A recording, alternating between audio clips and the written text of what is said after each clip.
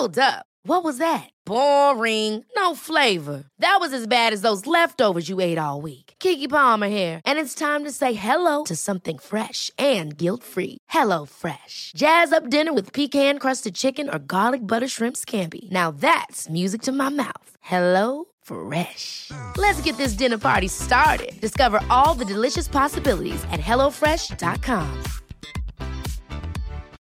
Life is full of what-ifs. Some awesome, like what if AI could fold your laundry? And some, well, less awesome, like what if you have unexpected medical costs?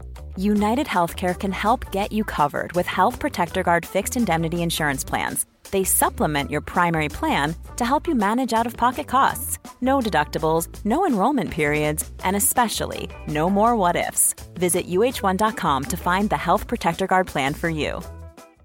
This is Paige, the co-host of Giggly Squad, and I want to tell you about a company that I've been loving, Olive & June. Olive & June gives you everything that you need for a salon-quality manicure in one box. And if you break it down, it really comes out to $2 a manicure, which is absolutely insane. It's also so easy to get salon-worthy nails at home with Olive & June. The difference between how your nails used to look when you did them yourself and now with the Mani system is a complete game changer. The best thing about Olive & June, too, is it's a quick dry. Dries in about 1 minute, lasts for 5 days, and full coverage in up to 1 to 2 coats. Visit oliveandjune.com/perfectmani20 for 20% off your first system. That's oliveandjune.com/perfectmani20 for 20% off your first system. Quality sleep is essential. That's why the Sleep Number Smart Bed is designed for your ever-evolving sleep needs. Need a bed that's firmer or softer on either side? Helps you sleep at a comfortable temperature? Sleep Number Smart Beds let you individualize your comfort so you sleep better together. J.D. Power ranks Sleep Number number 1 in customer satisfaction with mattresses purchased in-store. And now, save 50% on the Sleep Number Limited Edition Smart Bed for a limited time. For J.D. Power 2023 award information, visit jdpower.com/awards. Only at a Sleep Number store or sleepnumber.com. Since 2013, Bombas has donated over 100 million socks, underwear, and T-shirts to those facing homelessness. If we counted those on air, this ad would last over 1,157 days. But if we counted the time it takes to make a donation possible, it would take just a few clicks. Because every time you make a purchase, Bombas donates an item to someone who needs it. Go to bombas.com/ACAST and use code ACAST for 20% off your first purchase. That's bombas.com/ACAST, code ACAST.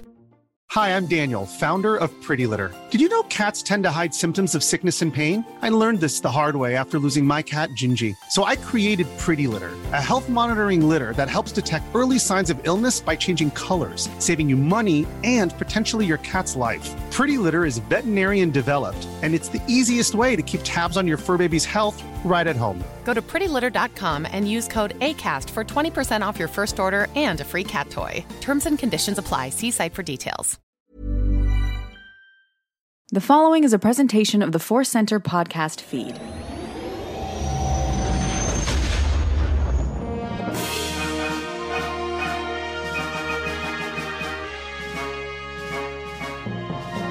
From the center of the galaxy, this is the Force Center podcast feed. This is a deep dive episode all about the child. I am not the child. Sadly, I am Joseph Scrimshaw. And I'm Ken Napzok, often confused with a child, but not the child, indeed. And this is going to be a fun episode. Rise of the Child, indeed. Rise. We are going to dive into everything about the child. And I've got my Black Series Baby Yoda, a.k.a. the child, a.k.a. we get it, Favre. That's what we're going to call it, figure, in my hands. But before we get to all that, let's remind you that today's podcast is brought to you by Audible. Get a free audiobook download and a 30-day free trial at audibletrial.com/forcecenter. Over 180,000 titles to choose from for your iPhone, Android, Kindle, or MP3 player. As always, we have a Force Center Recommends, an audiobook we think you should try out on us. Joseph, we've moved past Thrawn, Ascendancy, Chaos Rising to a new frontier of suggestions. What do we have? That's right. We like that theme of ascending and rising, so we still want to keep that there. So we are still recommending, as we did last week, Rebel Rising by Beth Revis. If you are a fan of Rogue One, you will, I think, enjoy the hell out of this book. So give it a listen. To download your free audiobook today, go to audibletrial.com/4center. Again, that's audibletrial.com/4center for your free audio book. We can't get enough of things rising and ascending. So let's dive into The Rise of the Child. So obviously, we're looking forward to season 2 of The Mandalorian. We wanted to find some ways here on the show to kind of get in the mood, get ready, get excited. So we're going to talk all things the child, a.k.a. Baby Yoda, a.k.a. Yorb, or whatever name you want to make up with a Y at this point. We're going to talk the lore, the cultural impact, the merch, and our hopes for the future of the child. So I want to start, Ken, as we always do, at the beginning, about how we both felt learning that this is the thing for Mandalorian. It is going to be the Yoda Yaddle species, a new character of that species. When and how did you find out? Was it in that first episode? And how did you feel when you found out? So I'm going to come clean, Joseph. I'm going to come clean and confess my sins. Though I have talked about this before here. I just wanted, this is a perfect episode to just kind of put it on the line and how it changed the way I take in my Star Wars news. Prior to this show coming out, I was working over Jedi Council, and we had, we'd hear news things a little bit more connected. I had some pals who were really connected. 2 years prior to the show's release, I received some concept sketches that someone had taken a picture off of a wall. Wow. And Yoda was in it, or a Yoda, right? But there's also, I'll be honest, there was a Vader. So, who knows, right? This is 2017. I still have the things, never shared them, never did anything with them. And then coming up maybe a month before the show, 2 months before the show, this same kind of source just kind of said, there's going to be like a baby Yodas in the show. It's going to have something to do with it. I didn't believe it. Yeah. I was just like, okay. Seems interesting. Like, okay, that sounds kind of cool. In this show, this is a gunslinger show. Like, what do we got? I don't know about that. I so didn't believe it that about 3 weeks prior to the show's debut, I made a joke about it on Jedi Council that no one ever really saw. I shouldn't even be highlighting it because now you can go back and call me a jerk for spoiling something. I just made a joke, and there's a bunch of baby Yodas in the show or something like that. So when it happened, and then the things started coming out that, there was no press copy, there's no advanced copies of episode 1 because of a big reveal. And I was like, uh-oh. So then when it happened, it was a beautiful moment, and I love that moment. But it was ruined for me, and I ruined it for myself. So since then, I've pulled out of Scoopy culture. God bless you if that's what you want to do and get your clicks on Route 66. I don't care. For me, I was just like, as a fan, yes, I've been working in this Star Wars punditry world, and I love it. I just was like, man, that would have had a more impact. That would have been more impactful on me if I had no idea. Yeah. So that's part of my story. It started there of me going, there's just no way. And one of the reasons, Joseph, as we're going to talk about today, the child being in the show exceeded any wildest imaginative thought I could have had about it when I heard about it. For number one, me going, I don't believe that, to two, like, all right, I guess, how would you use it? It was way better than anything I could have thought of, anything I could have expected. And that's the thing, too. I just don't want to take those kind of things away from myself anymore. So that's my relationship with Baby Yoda. That's where it began. It only got better. Yeah. Oh, that's all fascinating stuff. I knew bits and pieces of that, but I don't think I had ever heard you lay it out that way so succinctly. It's fascinating that that got out because it is kind of known relatively well as a much better contained secret than some other things that have happened with Star Wars. And it's great to know that early on. You're like, he's a gunslinger. He's not a baby slinger. Not going to be a bunch of babies all over this gritty Mandalorian bounty hunter show. Come on. Which arguably is part of what makes the surprise so great. I remember somebody in the know saying to us not in a I'm trying to whisper a secret to you, but I think in just a fun way, saying this show is not what people think it's going to be. Mm-hmm. And I think there had been, along with that, just kind of general rumbles from my perspective that there's going to be some big thing in the first episode that makes you go, oh, that's what this is. And I was so enjoying that first episode and kind of forgot it. But by the time we got to the pod, I was like, there's got to be a Baby Yoda in there. Partially just because there had been those rumblings of, oh, it's something that is, gonna be a seismic event in Star Wars. And I was like, well, what could it be? Well, what fits in there is a Baby Yoda. And it wasn't even like I'm trying to be a pundit and I'm going down the options and I'm, coming from any sort of scoop perspective. It was my intuitive reaction as a Star Wars fan of I bet there's a little Baby Yoda in there. And then when the little blankie gets pulled down and you see the cute Baby Yoda, I had a response that I will describe as clench and release. Because I have gone on this journey with Star Wars fandom of having so much anger and snark toward the prequels, because the idea of we don't want answers to everything. We don't need to know that, about Darth Vader's childhood. We don't need to know that Darth Vader made C-3PO. We don't need to know what little microorganisms make the Force work, and kind of all of that energy directed towards don't give us answers. And I think that's a perspective that came a lot from our generation that grew up with the original trilogy and then had this very specific relationship with the prequel trilogy. Obviously, people who grew up with the prequel trilogy is just like, they're movies and they're telling me things. Cool. Thanks. Right. Yeah. But knowing that Star Wars fandom has in its past and generally, I think as our culture has told more prequels and more like, we're going to expand the myth. We're going to tell you how this other movie began. Here's a prequel to every movie you've ever seen. That there can be a general societal frustration with that. So I clenched out of, are other people going to be upset about this? It was one of the things that had been kind of untouchable in Star Wars. It was one of the things that I've always felt Lucas backed off on, because Phantom Menace has a lot of like, wait, we're just going to give you answers. In fact, Yoda's species isn't that mysterious. There's a lady Yoda. Her name is Yaddle. And Yaddle disappears by Attack of the Clones. And so it seemed almost to me like even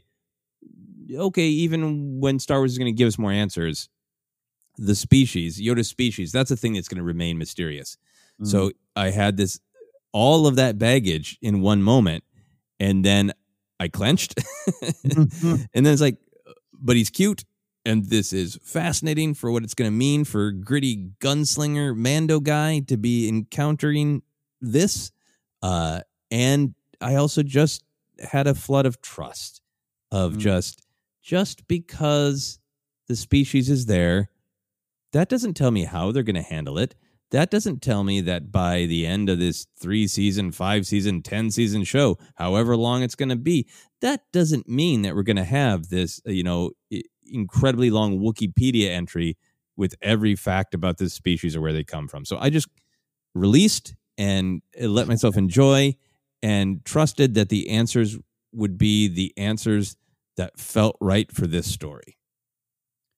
Yeah, that's an experience. Yeah, and I know, that feeling of just like, going to tune into social media and everyone's going to hate this. It can kind of take some joy away in the moment. But this one, I didn't have that specific feeling, but I had some like, I wonder how that's going to play type of thoughts. But I was pleasantly surprised. Yeah. Obviously, the reaction has been positive to Baby Yoda. So when you did see it and the dime dropped that, oh, wow, I accidentally had this spoiled years ago, did it change how you, I know you said it would have been more fun, but did it stop you from kind of going through your own emotions as a Star Wars fan about learning more about this species? Did it stop you? Did it pull you out of the story and make you think about the punditry and the scoops instead of the story? It did after episode 1. It was a great moment, right? The great reveal, the blankie coming down to who doesn't want a Star Wars blankie reveal? The finger, the God finger moment there. All that stuff at the end, it works great, right? Yes, but I was lost a little bit in my head, and not just of what are they going to, just like what does it mean, and we're gonna get these reveals and the what's in the house, and then I'll tell you what, again, I keep going to episode 2, and how I watched it in that stranded airport, and when I was stranded in the Phoenix airport, and just right away, it almost as if the show says, "Don't worry, we got something special for this character," and they don't linger on it. And the fact that episode 2 is the bigger reveal that it's not only Yoda Jr., it's got the Force. That helped. I was pulled in right away, and then also just pulled in by the cuteness. Yes, we're obviously gonna talk about that. It's like any doubts or any big questions, any what does it mean to Star Wars went out the window anytime he's on screen. Oh, that's a great way to say it. I'm going to pull those thoughts back into our window for just a second, because I am curious how you're feeling now with all this time to absorb the character and the child's cultural impact. Going back to just the species question, how concrete of answers do you want, and when do you want to get them? I think I braced for impact for that big reveal. Maybe by episode 3, right? Like once we start, we got a cloner involved. We've got it's an asset that people want, and you're gonna. Yeah, I was like, okay, I bet we're gonna get some answers. I bet we're gonna figure that out, and so I'm okay with it. I like it being the big running Star Wars joke about it's never revealed where Yoda's from. Like I would probably say even that I prefer it to stay that way. Yeah, I just don't think it will. And I think I trust how it will be handled. Where going into this, I would have been like, again, even if some of the information I had or whatnot, of just like, that just seems like we don't need that. We don't need that. Just like people said about Solo, right? And I love that movie. We don't need that story. I don't need to know the backstory of Yoda or his species. I don't really think that's going to make my experience as a Star Wars fan better. But now I'm in a different spot just because I want to learn more about the child and how he ended up here, and are there more, and what's the big picture? So I think, again, bracing for impact, and I actually mean that in a positive way. Yeah. I could be wrong, but I think, well, I'll focus on what I want and then come back to my guesses about the show.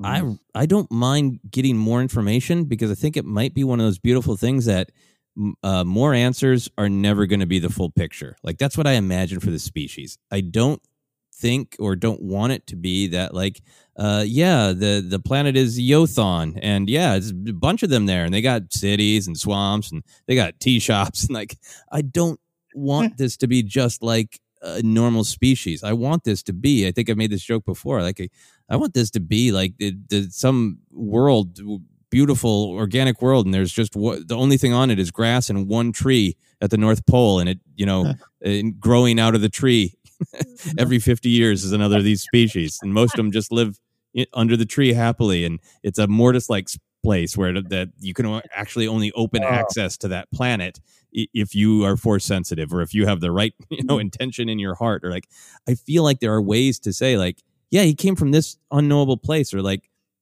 there's a strange cosmic opening in space, and that's where he came from. And, or, Mando goes to a planet, but he can't perceive it, even like he knows he's standing on, not just like it's invisible, but like, I just mean like truly getting into the Bendu side of things, of like, the Force is large. That's our word for it. Other people have other words for it, other understandings for it. They're deeply attuned to the Force, this species. And even if we get answers, they're the kind of answers that would only make us ask more questions. Okay, we do have to. You've got some big, deep thoughts here, but can we go to Yothon?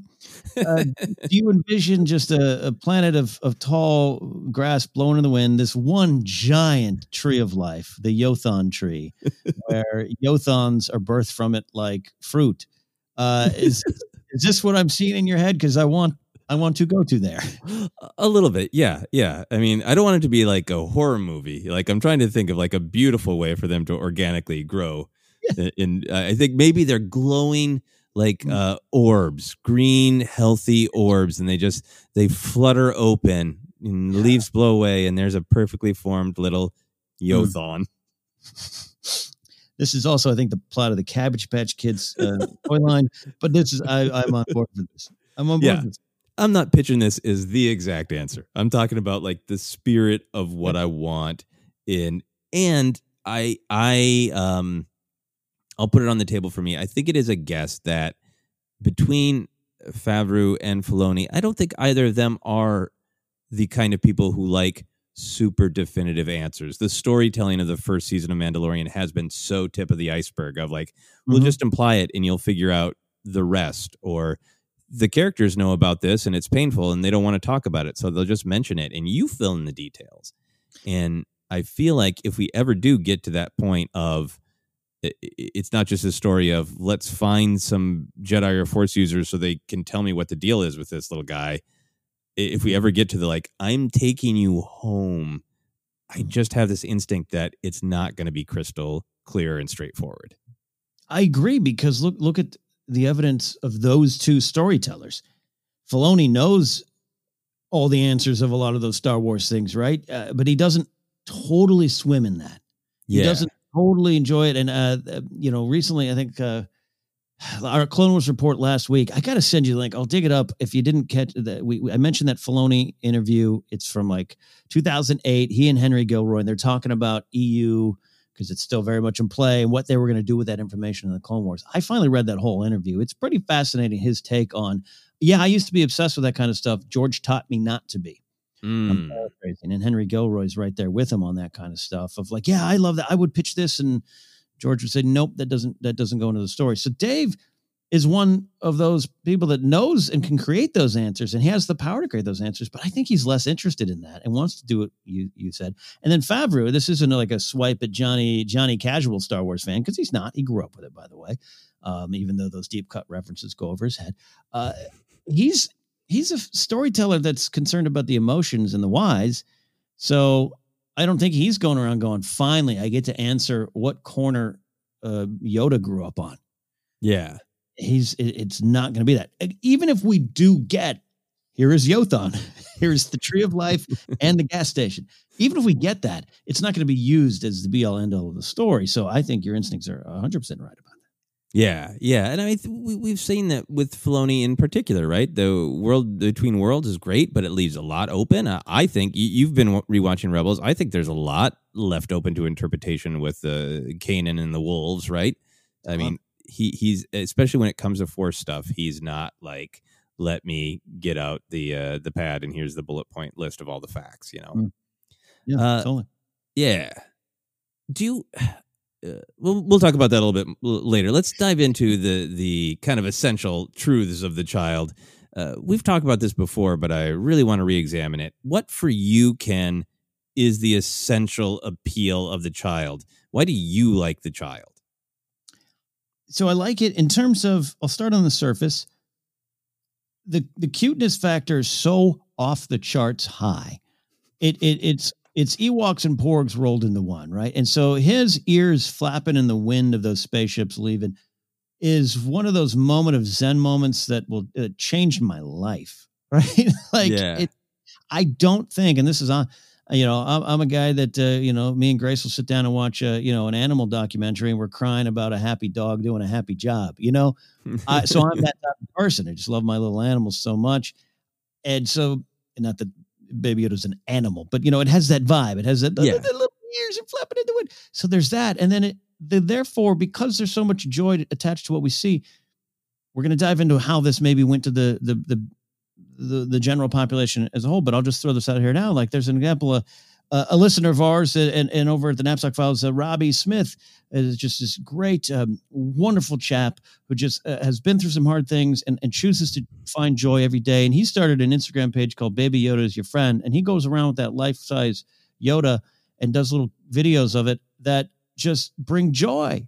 And so I associate so much joy with this character, even in this gritty series, there's that. And then then it grows into the in-story appeal where, right. And this is again, episode 2, right from the beginning. What do you see? Him trying to heal The Mandalorian early on. And it's just funny. Great comedy of him jumping out of that pram and just the quick cuts and that's great stuff.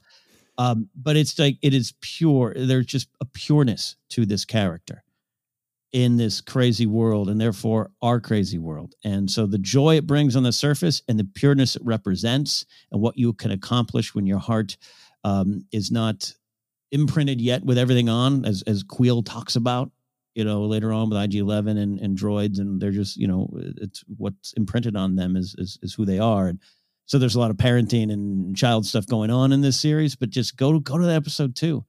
He sees you are hurting. I have the power to help you. Let me do it. Let me try. Yep. And it's pure. And so I love both those things, joy and pureness.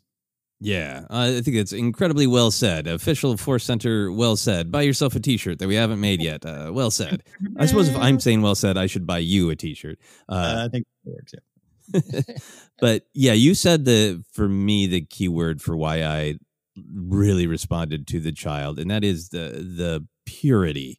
I think there is something powerful and visceral about a character that we can relate to, that like, yeah, we know the stakes for what's going on in the situations that the child is in, but the child doesn't fully know. The child might feel or intuit, particularly in season 1, but it's just that purity of needs and wants, right? Of, I see a shiny thing and I want it, or the sad man's in pain, I will help him. Or, oh, there's wind whipping through my ears and it's joyful. All the other kids laugh when I do this, so I will do that. It's just it is so powerful to see so many emotions fully expressed by this very cute, very nonverbal little guy that is also the clearest emotion, because they're free of any fear of, is that the right thing to do? Am I doing this for the right reasons, for the wrong reasons? Will people think poorly of me if I do this? It's just the purity of needs, wants, instincts. I go back to some of the philosophy that I studied in college, mostly applied to comic theory, but a lot of comedy theory is trying to get down to like this soul of, what are these vital truths that cross beyond cultures that make us laugh? And one of the big theories is that Henri Bergson, a French philosopher, wanted to really break comedy down between the incrustation of the mechanical on the living versus élan vital. And for comic theory, the example of that is like, we are flowing organic beings, very Star Wars stuff, but then we have all of this rigid society that kind of, we are curvy, wavy lines. That's what we are. But then we've also have this instinct of, but we need everything to be a straight line. And like the comedy example of that is like autocorrect of, where you just want to say, I love you, I'm hungry, let's get a burrito. And it just gets mangled to, I loathe you, betting is horrible, right? And that's the incrustation of this mechanical device turning this flowing natural thing that we want to say into this rigid, upsetting thing. Yeah. And I feel that. I don't think that all that intellectually when I watch The Child. I can later. But when I'm just sitting and watching it, I feel the joy of being free of any rigidity and just reacting. If somebody's in pain, reach out. If a bad thing is happening, stop it. If you see a shiny thing you want, get it. Do you want to be in your pram? Get out. Is it fun to have the wind whip through your ears? Then smile and laugh and don't worry who's watching.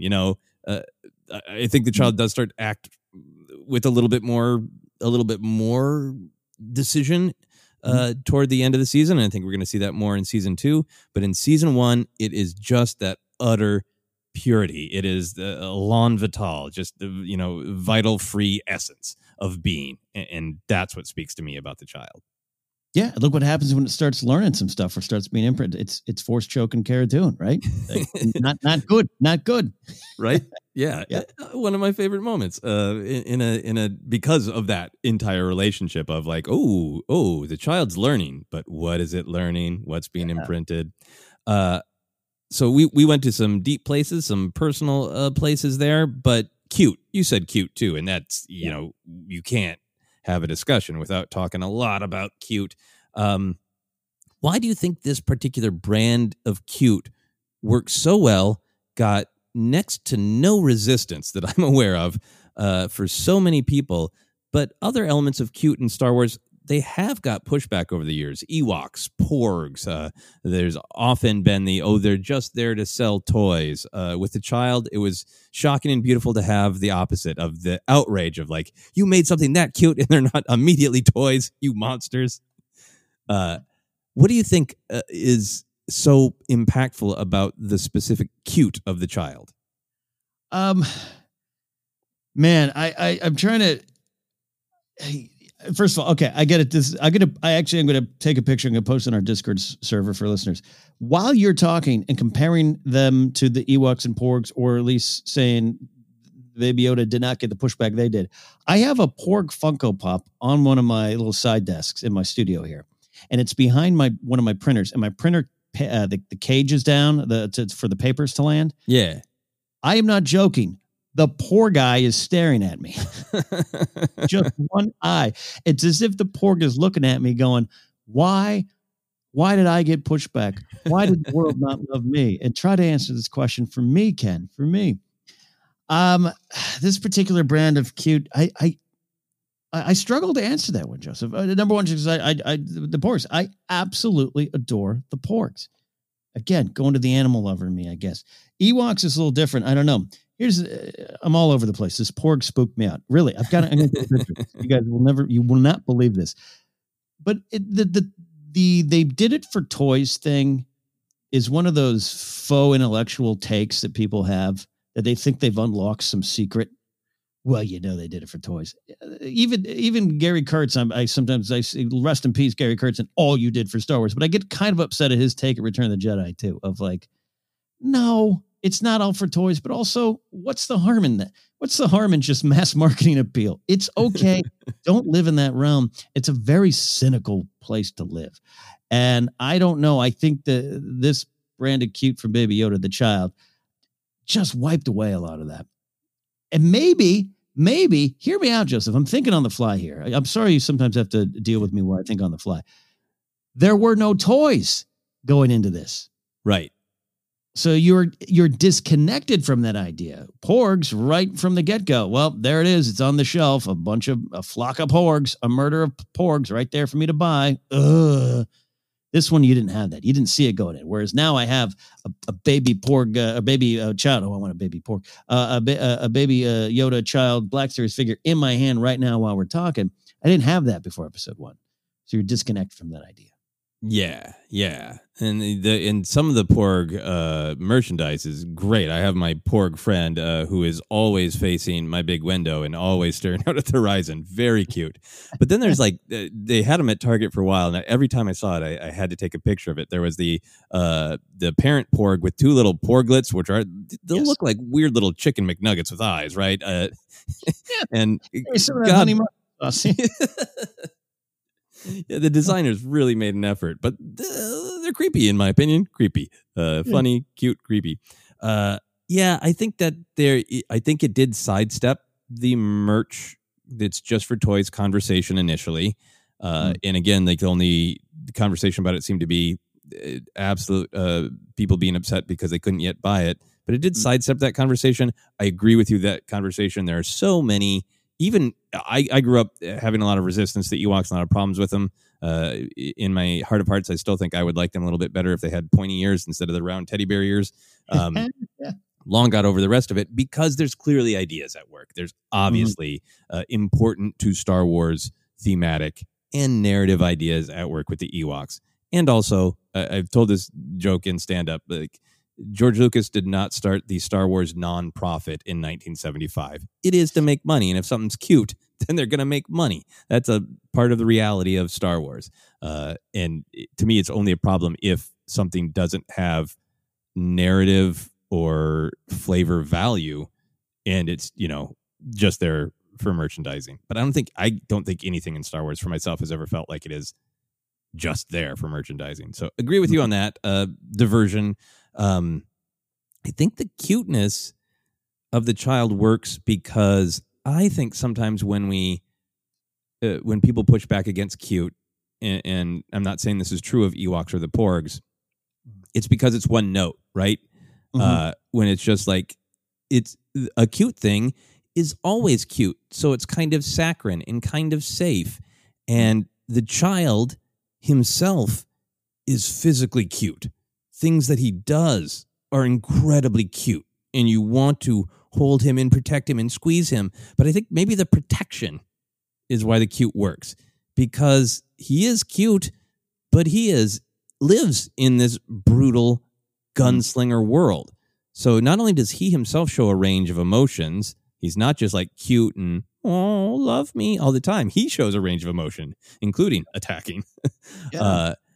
And he is in this world. So he is this thing to be protected. There's this power to him that he is both powerful and vulnerable, and that gives his cuteness dimension. Mm-hmm. And I think the fact that this whole thing, going back to your this is a gunslinger show. Why are there going to be a bunch of babies being like, oh, wow, that's the show? The cuteness is this contrast to Mando, right? That Mando is going through this world not expecting to have to deal with something like this. And it's what makes the show really special and unique, that it is gritty, bounty hunter fun. And then also he has to protect a cute, sometimes vulnerable thing. I think makes the cuteness, it puts the cuteness in context. So it doesn't ever feel just sort of saccharine. Yeah, I mean, look what the moments we are introduced to him. It's Mando's there to kill him or capture him. IG-11's there to kill him. And the choice Mando makes in that moment. So we're just conditioned. We're trained. We're pulled in right then and there to protect this thing because it needs my protection. As a fan, it's there. It's built in from the first frames. It didn't just pop out with a lightsaber and cut IG-11 in half. Oh, that would have been cool. Yeah. Hello. I'm Yodathon. Yeah, I think that's a great point. Is just like narratively, if we've been identifying with this maskless bounty hunter who's having a hard time just trying to make his way in the galaxy, and our initial instinct is we have to protect this cute thing that bonds us with it, that kicks in this, nurturing instinct in so many of us. Even the tough ones wearing the silent stoic masks. That's right. No matter how stoic you are, you gotta love the baby. So his popularity goes far beyond intense Star Wars fans. People like us who do many podcasts a week, and all of our great listeners, and so many people who listen to all the different podcasts, do all the different podcasts, go to Star Wars Celebration. There's the intense Star Wars fans. The popularity of the child goes so far beyond that. How do you feel about sharing the child with the whole world? I love it. And I probably love it more because we've just been swimming around this time period where, though Star Wars is obviously popular and the box office receipts show that, and the toy sales and video game sales show that, it's just, I ran into it just the other day, man. Guy's working on my AC unit, sees I have some Star Wars stuff. Oh, I'm a big Star Wars fan. I'm doing that conversation. He goes, but wait a minute. You don't like the new ones, do you? And I go, yes, I do. Okay. All right. I mean, there's some stuff I just don't really like, which again is a fine opinion to have. But it was a Tuesday afternoon and I just needed to see if my AC was installed, and they did a great job. And it's just like, I've had the Lyft drivers say that. Oh, I see you have a Han Solo pin on your shirt. You didn't like that last one, did you? Yes, I did. What? And after a lifetime of that right now, it feels like a lifetime. It's been these 3-4 years to have just the conversation be, what is that? That's awesome. I don't even know the proper name. I don't care. I want it. And it's everywhere. And I love it. And now if I can just get in a car and do you like Star Wars? Yeah. What about Baby Yoda? We'll probably talk 20 minutes about Baby Yoda and I'll be at my location. Yeah. I think that I'm right there with you. I am so delighted to have the child as this emissary of Star Wars that people like and are excited about. And, everybody is sharing the child in a way, but also like truly feels like a connection to him. Like the number of people I see on social media with a large child, doll, or those with action figures, all that clear bond to it, and it all being a positive thing. And having friends of mine who like, I kind of like Star Wars, but I can't keep it straight. I don't know when The Mandalorian is happening. I don't know if that is actually Baby Yoda or a different character. I don't know. I don't care. I can text Joseph if I want to know. And they're just all in, and they just love him. And I think he is this opening of a door to anybody can be a fan anytime for any reason. And that is super delightful. And you're so right about that contrast to other conversations out in the world. I think I've told you before about the one Hollywood, meeting I had where I was asked to bring in a pitch. And just in the beginning of my pitch, there's the normal get to know you conversation. And I was like, I do a Star Wars podcast, really like it a lot. And then the person had grievances to air for like 40 minutes. And I was sitting in this meeting doing an episode of Star Wars Counseling. And I had to get to the point where like, could I pitch the thing that I'm here for? No, I love talking about Star Wars, but a lot of it was wrestling with the things that they didn't like, which are a lot of Star Wars conversations. That's fine. I'm happy to have them. But the child does sidestep that. And a part of the reason is obviously people love the character, the puppet's amazing, all those things. But I think there's also something special about the child, because when us intense Star Wars fans get into conversations with people that are a little bit more of a casual fan, sometimes that conversation can become the, here's all this other information, right? Like I just had a conversation the other day that was perfectly friendly, but somebody really disliking Poe's arc in Rise of Skywalker, And I meant it in a nice way, but I was like, hey, did you read the book? Maybe you'd like it more if you read Freefall. But I often find myself in those conversations where like, here's this other bucket of information that I choose to have as an intense Star Wars fan that you might not have as a more casual Star Wars fan. And the child also sidesteps that, because basically we're, for the most part, in the same boat, because we can go, oh yeah, here's where Baby Yoda is in the timeline. No, he's not actually the character Yoda. Oh, do you know about Yaddle? And I'm out. Yeah. Even as the most intense Star Wars fan, I don't have any more information. And in this delightful way, it sidesteps some of the conversations we normally have, because we're all kind of on a level place of knowledge when it comes to the child. Yeah. Which again, I understand some people might say that's an understandable critique of the new movies. Everything. Yeah, I can follow those conversations, but I think you're right here. You don't have any of that. It is what it is, and we're all learning, and we're all protective of this thing we're learning about. Yeah, we all want to hold it. We're all on the Baby Yoda ride together. How do you feel about people calling it the Baby Yoda show? Like people who are like, they're not confused. They know it's called The Mandalorian, and they choose to call it the Baby Yoda show. I have no problem with that. It's just sometimes the will and the way of the people speaks, and that's how nicknames work. That is how, quite frankly, I'll turn it weirdly enough to pro wrestling. You can concoct a gimmick and a character and all that kind of stuff, and then you put them out there in front of the crowd, and the crowd still gets to decide, and they'll tell you. And they'll tell you what they like, what they love, and what they want to call it. There's so much at work in this show. There's so many themes. There's some powerful stuff going on. But this is the Baby Yoda show. It is. And I love that that's the calling card right now. Yeah, I really enjoy it because, again, it's another sign of just lots of people engaging and having fun with it. And like you're saying, the community, the largest possible community, kind of making it their own in a way that I think is appropriate for entertainment.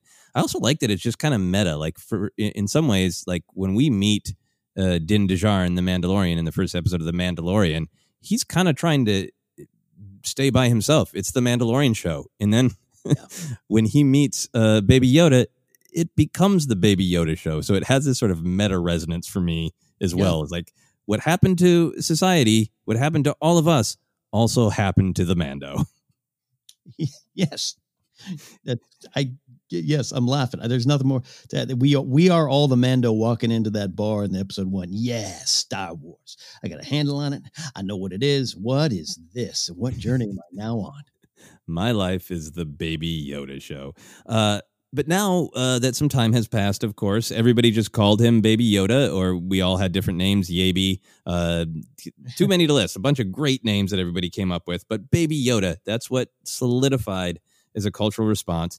Now we've got merch. We've got the creators going, I understand why Baby Yoda happened, but please, it's the child. How do you feel about that in specific?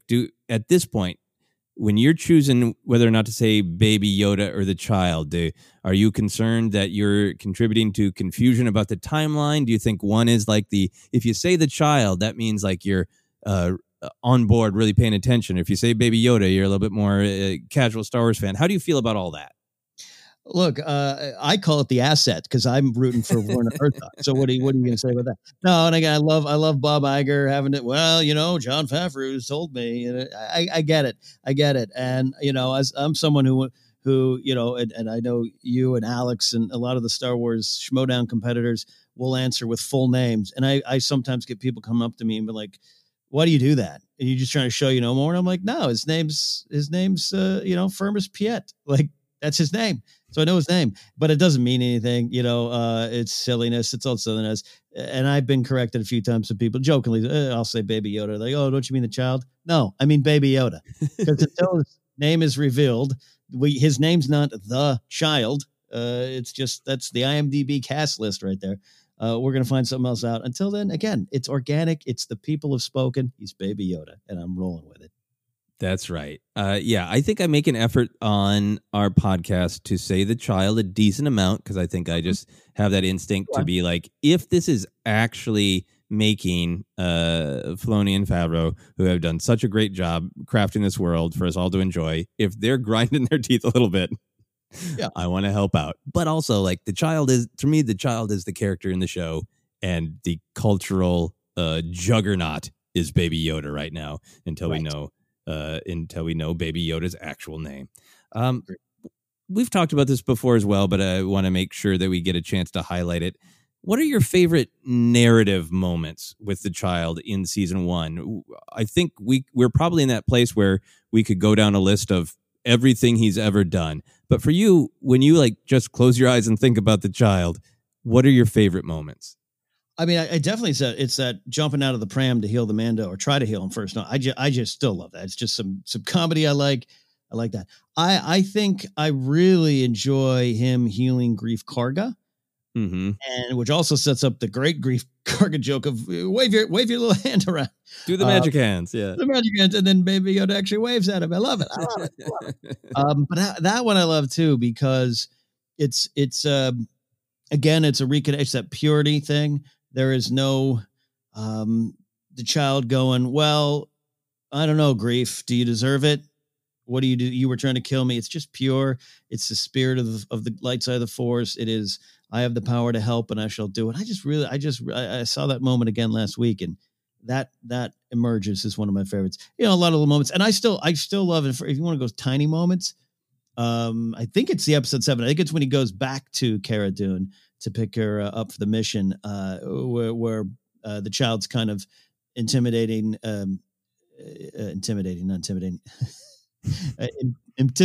Gosh, wow. Ken can't speak today. Where he's trying to walk like his father. Yes. Imitating. Yes. Intimidating, imitating. Wow, Ken, have more food. Yes, but he's walking like his dad. It's just played for a second, but I love that moment. Yeah, I think that's great. My first thing that comes to mind is the same as yours. I think the second chapter, the second episode, is my favorite for lots of reasons. For all the Jawa business, Suka, Mandalorians. Just this is a very bad day for the Mandalorian. I love that tone. But the revelations of the child of like, oh wow, up and moving around, amazingly cute. obviously powerful and great when he falls asleep after using the Force, and just collapses. But that getting out of his pram is not only a great comedy moment, but a like, oh, this is the moment where it's like, yeah, he's gonna be hard to keep track of for Mando, and then combining that with that just the power of reaching up to heal the Mando, and I think so many of us having that instinct that's what he's doing, but then enjoying the comedy of it from Mando's perspective too, of like, this little thing is reaching up at my wound for some reason. Like, what is he doing and why? So having that contrast between our expectation and the Mando's perception of, what are you doing, you little weirdo? Yeah, just makes it beautiful. On the other side, my mind goes to the Force choke. It is one of my favorite things in the season because I think it really hints at where I think season 2 is going to go. To your eloquent points about all the themes and ideas of parenthood and how we become what we are and nature versus nurture. All those ideas just come into focus of like, I'm spending time with daddy. There's constant violence. I think that woman is hurting daddy. Mm-hmm. And then, so there's all that theme. And then just like the range, right? The range of the puppet. And I think it's one of the moments that like, this is why the cuteness doesn't become too much, because it's not always, eyes wide open and eating things and playing with shiny balls. It is also that twist in those mean little eyes, right? Yeah. And that they have that cute, innocent baby Yoda, the child, has that potential. It's, like go back to like what I love about it. It's just like he's acting mostly on instinct. And that's the instinct that's coming out right now is really powerful. And just for pure comedy, the playing with the radio is extremely hard to beat. Yes. Oh, yeah. A lot of that. Or not the radio. That's the meme. But you know what I mean. Oh, yeah. They're all the same. Yeah. Yeah, playing with the Switch. In fact, let's segue to that because there's the narrative moments that we love, but then there's the gifts. Are those the same things for you? Do you have favorite Baby Yoda gifts? I do. I mean, you could say they're kind of the same thing as your favorite moments. But now when you break them off, I love the one of him just slumping back, sleep after the energy use of the Force with his hand out. That's a good one there. A lot of the flapping in the wind. I'm actually bringing some of them up to see if I miss it. The soup one is great. I do enjoy the one where he is walking around the corner and looking up and smiling there. And his ears kind of go down. It is, I don't know. It's, again, I own 2 Chihuahuas, and I never knew it until this show that Chihuahuas have Yoda ears. So it makes me think of that when one of my dogs, Ratsy, is peeking around the corner of the kitchen while I'm cooking, just kind of like, hey. There's that one there I like too. There's a lot of the one riding around with IG-11's great, but I think to your point of like you can use Baby Yoda to convey many emotions. Slumping back after a hard day's work, that's one that works for me. Yeah, I think my favorite might be, and partially because I don't see it as often, and maybe because I relate to it, is the falling asleep after throwing the fire back at the incinerator trooper. Because that's like a 2-step process. He just falls back on his little Baby Yoda bum, and you think for just the sliverest of seconds that he just needs to sit down, and he's like, no, I need to be all the way asleep right now. And just falls over, and I love that, and I relate to that perhaps too much. Yeah, they're all good. The bone broth is an absolute classic, and great narratively in the show, and a great gif as well. I also do like, I don't see this gif as often, the shot when Mando has handed him over to the client and he's just leaving the room in his pram, and he's just kind of looking back like, what's the deal? What's happening? So sad. It's so sad. It's so sad. One more question for the first chunk of our podcast, and we're going to take a quick break. How much of the success of the first season is Baby Yoda to you? It's all of the success, but I don't like to see that used negatively. It is this is the way of the show. You can't untwine it. This isn't Poochie brought in, in episode 3 to get a younger demographic. This isn't a side character. This is the show. This is what it is. So without Baby Yoda, the show would be nothing. Well, without Baby Yoda, it just wouldn't be a story. It would have been something completely different. Yeah. It was never going to be anything but this. This is what Favreau had in mind. You know what I mean? And I can't say it any more simpler than that. This is the show because the show is this. It's a Mobius striptease, as Carrie Fisher would say. I don't know. You know what I mean? Like, I don't know if any of that makes sense, but I've heard that. And I've heard that some critics say that, without it'd be nothing. Well, yeah, it is it. Yeah, it would be an entirely different show. Yeah, that's like saying like, well, Vader's great, but Luke's the one who makes A New Hope. Like, yeah, but yeah, sorry, I'll put a period on the end of my thought there, but yeah, you're right, because without it, this would have been something completely different, and we would be judging it on that. Yeah, yeah. I think when I thought about how much. To me, I think I'm saying the same thing as you, but he's like exactly 50% with the Mando, because that is what makes this show so special. Of it is taking the gritty bounty hunter, the guy who, isn't sure if he wants to, but has to do cool and horrific violence. And then he's doing it for empathy and for an innocent. And so this young thing can grow into whatever it wants to be. It is just this perfect bonding of, hey, do you like this side of Star Wars? Well, this other side of Star Wars needs to be there too. And look how great they go together. And Mando and Baby Yoda hand in hand, even if people are going, I'm tuning into the Baby Yoda show because I just love that puppet. It's landing because of this incredibly innocent, cute, weird little creature lost in the violent world of the Mando. Exactly. Excellent. So on that note, we're going to take a quick break, and then we'll be back to talk even more about the child, a.k.a. Baby Yoda, a.k.a. whatever his name is going to be.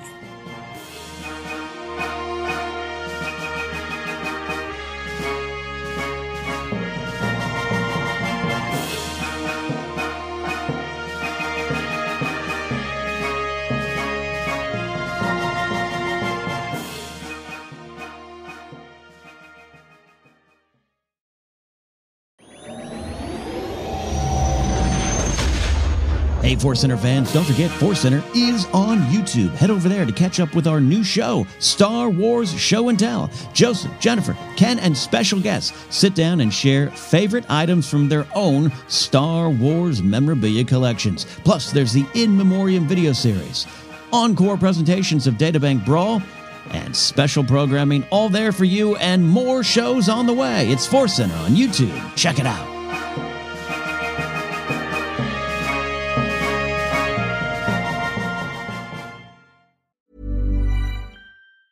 Planning for your next trip?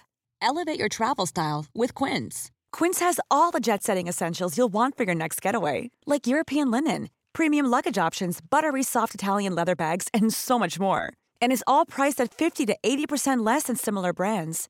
Plus, Quince only works with factories that use safe and ethical manufacturing practices. Pack your bags with high-quality essentials you'll be wearing for vacations to come with Quince. Go to quince.com/pack for free shipping and 365-day returns. Quality sleep is essential. That's why the Sleep Number Smart Bed is designed for your ever-evolving sleep needs. Need a bed that's firmer or softer on either side? Helps you sleep at a comfortable temperature? Sleep Number Smart Beds let you individualize your comfort, so you sleep better together. J.D. Power ranks Sleep Number number 1 in customer satisfaction with mattresses purchased in-store. And now, save 50% on the Sleep Number Limited Edition Smart Bed for a limited time. For J.D. Power 2023 award information, visit jdpower.com/awards. Only at a Sleep Number store or sleepnumber.com. Cool fact, a crocodile can't stick out its tongue. Also, you can get health insurance for a month or just under a year in some states. United Healthcare short-term insurance plans, underwritten by Golden Rule Insurance Company, offer flexible, budget-friendly coverage for you. Learn more at uh1.com. Hold up. What was that? Boring. No flavor. That was as bad as those leftovers you ate all week. Keke Palmer here, and it's time to say hello to something fresh and guilt-free. Hello Fresh. Jazz up dinner with pecan-crusted chicken or garlic butter shrimp scampi. Now that's music to my mouth. Hello Fresh. Let's get this dinner party started. Discover all the delicious possibilities at hellofresh.com. Millions of people have lost weight with personalized plans from Noom. Like Evan, who can't stand salads and still lost 50 pounds. Salads generally for most people are the easy button, right? For me, that wasn't an option. I never really was a salad guy. That's just not who I am. But Noom worked for me. Get your personalized plan today at Noom.com. Real Noom user compensated to provide their story. In 4 weeks, the typical Noom user can expect to lose 1 to 2 pounds per week. Individual results may vary.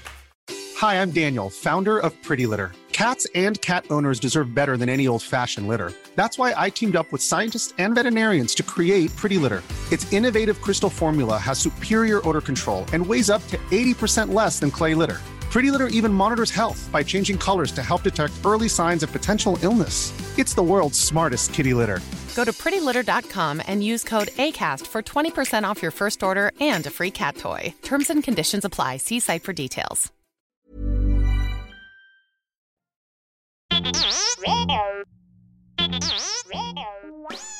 Hey, Force Center friends, make sure you're keeping up to date on all the great content from Jennifer Landa.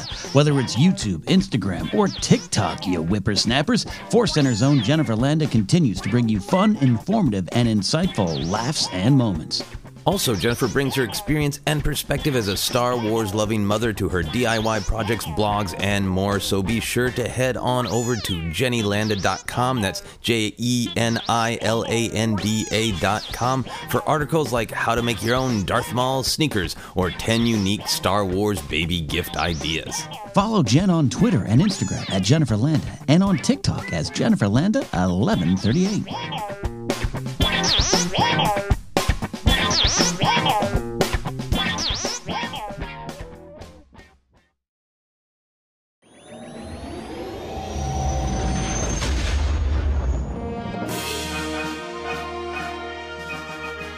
And we are back to talk The Rise of the Child. So we're going to talk a little bit more about the future and the merch and all sorts of great stuff like that. So, Ken, where do we want the character to go in season 2? How do you think the character of the child will develop?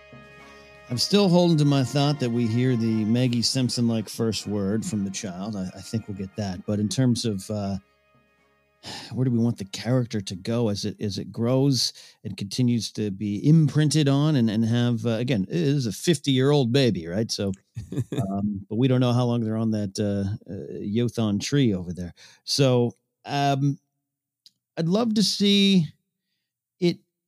I still think it's going to be a not a pawn, but it's still an asset to some people. So it's going to be pursued, but I'd love to see the child have more control in some specific moments. I still want it to be a something that needs to be protected. And I still think it will, but you know what I mean? Like more of those moments, the standing in front of the incinerator troop, that is the where we end up after we begin with kind of the magical use of it. Like, I'm feeling it, the mud horn. Let me protect this person. Now it knows. Now it knows maybe what it needs to do in situations as it learns what's right, what's wrong. So maybe have a little bit more control over its individual moments, not its big destiny, but its individual moments, if that makes sense. Yeah. I really feel like that's where I want the character to develop, and it feels like the right amount of development for the next season, and where season 1 is pointing is the child just being more aware of the world around him and still acting out of instinct, right? And I think still if it sees something it wants to eat, it might use the force and have the thing come flying into its grabby little hand, his grabby little hand. But I think being aware, because this imprinting is happening of, in this situation, this is a time that I can use magic hands. I don't think he's, really, strategizing and learning the ways of the force, but being a little bit more aware instead of just instinctual. I think that there's a possibility that we're going to see moments like we saw in the trailer where oh, he's developing enough where he is making associations where in the first season, if he saw Daddy hit those buttons on his wrist, it would have been like, oh, what's happening? This is a new thing to me, so I'm going to watch. Now he's seen that enough. He knows exactly what's about to happen just because Daddy hit the lights on his wrist, right? And I can see that happening in like an idea that flashed into my mind that would be joyful is like, what if the child is just insanely happy to see Grief Karga, because he knows him now, he's bonded with him. He's healed him. And they're just like old buddies, and gets a little smile on his face and reaches his little hands up for Grief to give him a hug, Yes, that is the meme I want now. Yay! So lots of just being more aware of the world, but I also just feel like I think that struggle with the dark side, that struggle with violence, my opinion of the trailer is that it was having great comedy with it, with a child closing his pram and just hearing the sounds of like, yep, it's another day for Daddy. He's doing the violence right.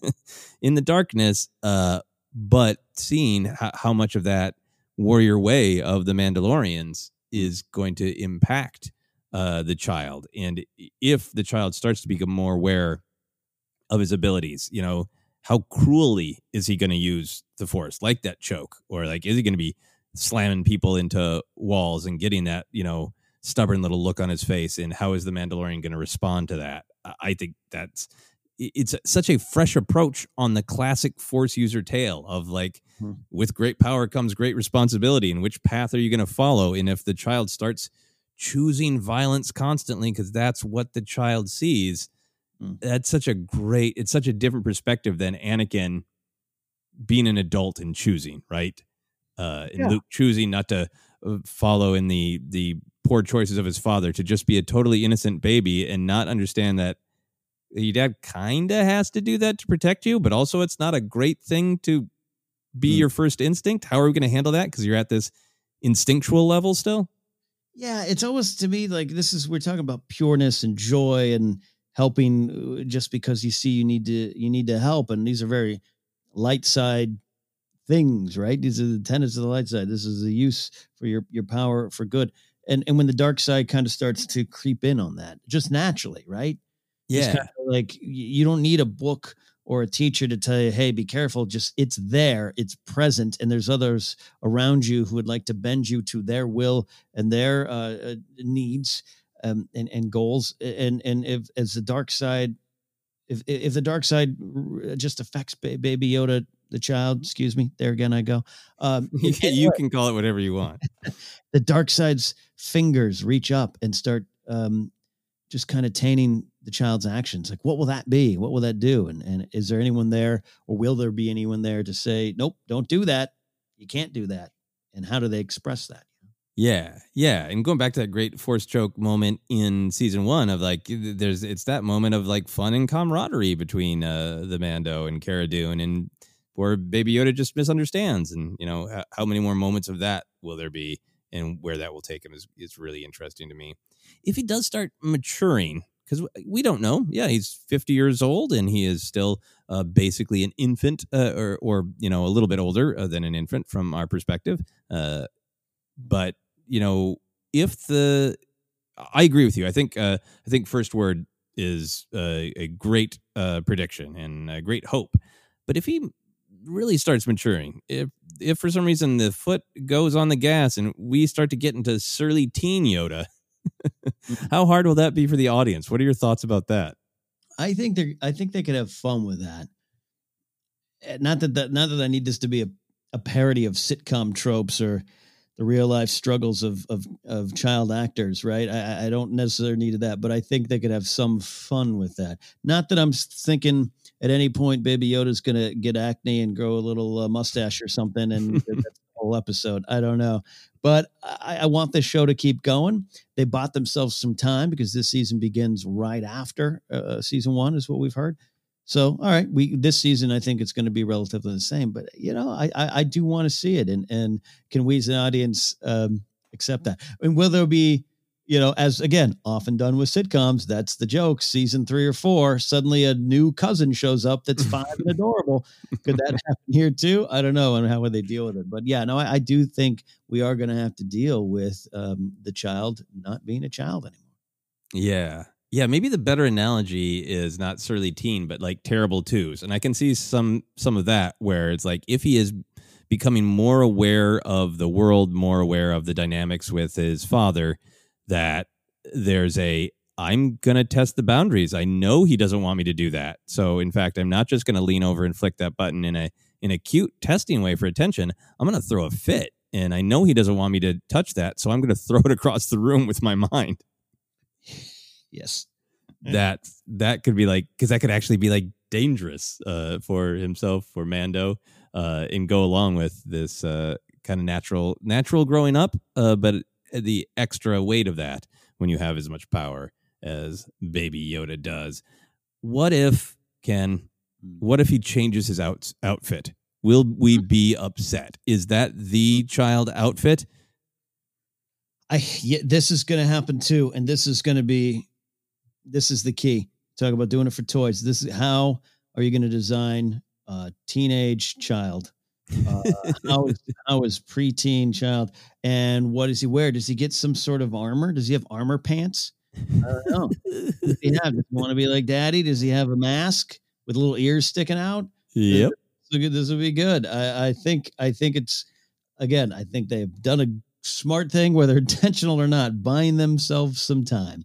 Because now the marketing is there. It can lead you into this season where before, like we said, nothing coming out going into season 1. So yeah, we're stuck with this. It's not stuck. It's great. I love that jacket. I wish I had one of my own. But yes, I think a nice t-shirt pant combo is going to be coming down the road.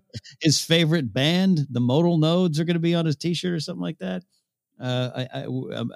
Talk about Brace for Impact. That's one I've got.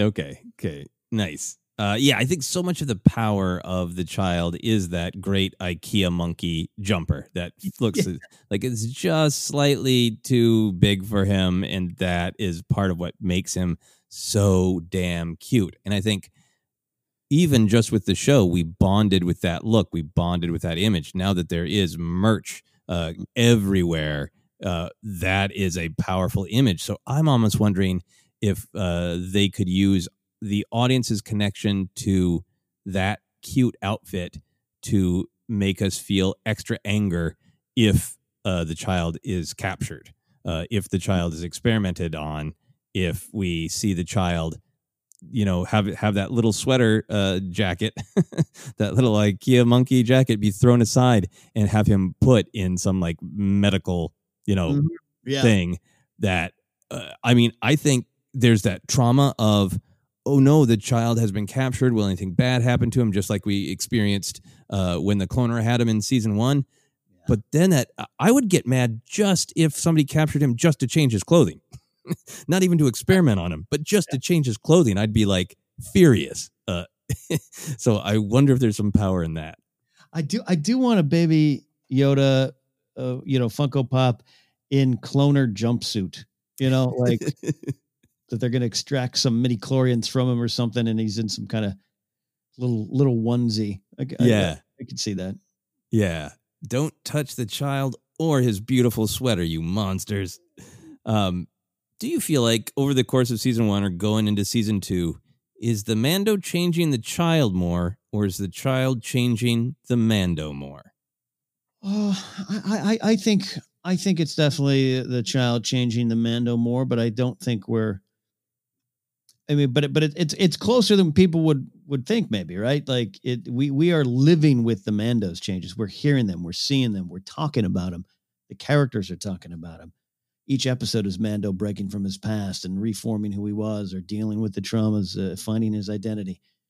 And well, the child is walking and not yet talking, but moving and flying and trying to be and protecting his father. So it's present. It's just not as you're lost on the surface of cute. But I think in the end, it's Mando's being changed slightly more, 60-40. Yeah. That's a great thing to point out of like, yeah, the child should change. It's called growing up. And Mando's going through this very Star Wars evolution of you can change anytime and you can become something different. I'm just so fascinated to see that parent idea was so well done in the first season of, it almost having to be pointed out to him. Like, you're not protecting an asset, you are raising a child, dude. And then to have that be like officially sanctioned by the armor and having him flying off at the end with that kind of ring in his ears of like, oh damn, I'm a caregiver, that this is the way now. I am the hunter, the prey, and the caregiver. And I'm so fascinated to see how big of an impact that's going to have on Mando. Is he sort of reimagines himself in that specific light? Is there going to be resentment? Is there going to be extra fierceness at protecting the child? Because it's not just an asset. It's now, they're in this clan of two. And how is that going to change him? That true, fierce parental protection.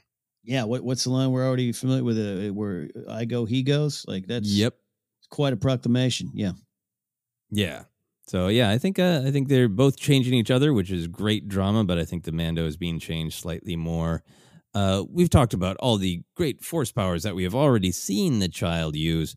What other force powers do you want to see Baby Yoda unleash onto the galaxy?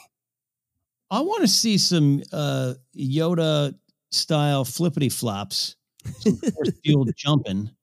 If someone's trying to fight him or get him and he doesn't have a droid or the Mando or Cara Dune around to help him and perhaps even force powers, classical ones, push or pull or choke, can't help or can't be used.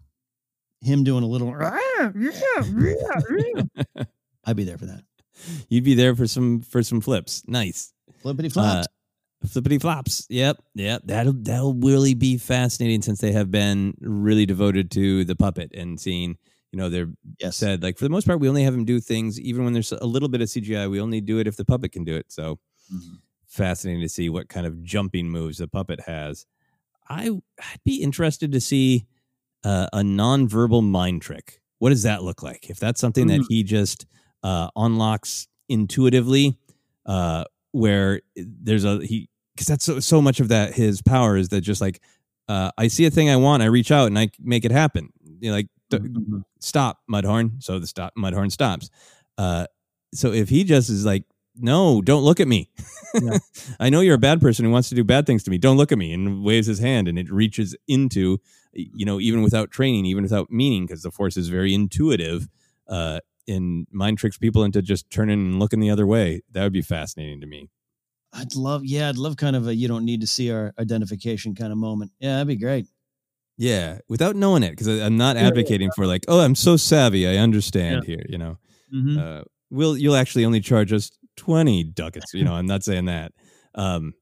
There's also that great thing that Kylo did in The Force Awakens, where not only does he freeze Rey, but then he seems to just like knock her out, right?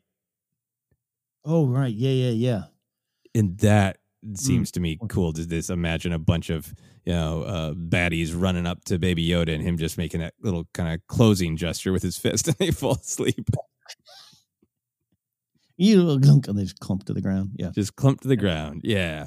The other one that I'd be interested in is, and I thought of this because of the trailer, if he keeps spending time with his father and his father's cultural love of weapons, if he becomes aware like, oh, daddy needs that. So if he starts doing things like using the Force to throw, let's say Mando's in a fight and he loses his blaster, and Baby Yoda's like, I know daddy needs that. And just throwing his blaster at him. Yeah, no, yeah. The finally the pulse rifle returns with vengeance, and he goes to storage and pulls it out where it's been hiding for half a season. Yeah. Yeah. Throws the triumphant return of the pulse rifle. That would be incredibly bizarre if Baby Yoda makes this weird gesture, and then from far, far away, the pulse rifle comes flying back, and Mando's like, where's this been? There it is. There it is. In the general conversation of force powers, do you think the Force heal. We all sensed it, I think, in Chapter 2, but he finally does it much later to Greef Karga, and we all see what it is. Do you think the Force heal would have landed differently if it wasn't also in The Rise of Skywalker? Yeah. So are you thinking like it would not have been received as well? Or, I guess maybe the question that I'm asking is, how do you feel about those two? How do you think that they informed one another? Do you think it would have been different if we weren't seeing both kind of at almost the same time? Yeah, I don't mean to suddenly take it down that any kind of those negative episode 9 conversations, but I think in seeing it after episode 9, right? I'm trying to do the timeline. Am I thinking of that right? The Mando. No, you and I had the really weird timing where we had seen Rise of Skywalker, but it hadn't come out yet. And we were doing the review of The Mandalorian, I believe Chapter 7, right? Where he force heals Greef.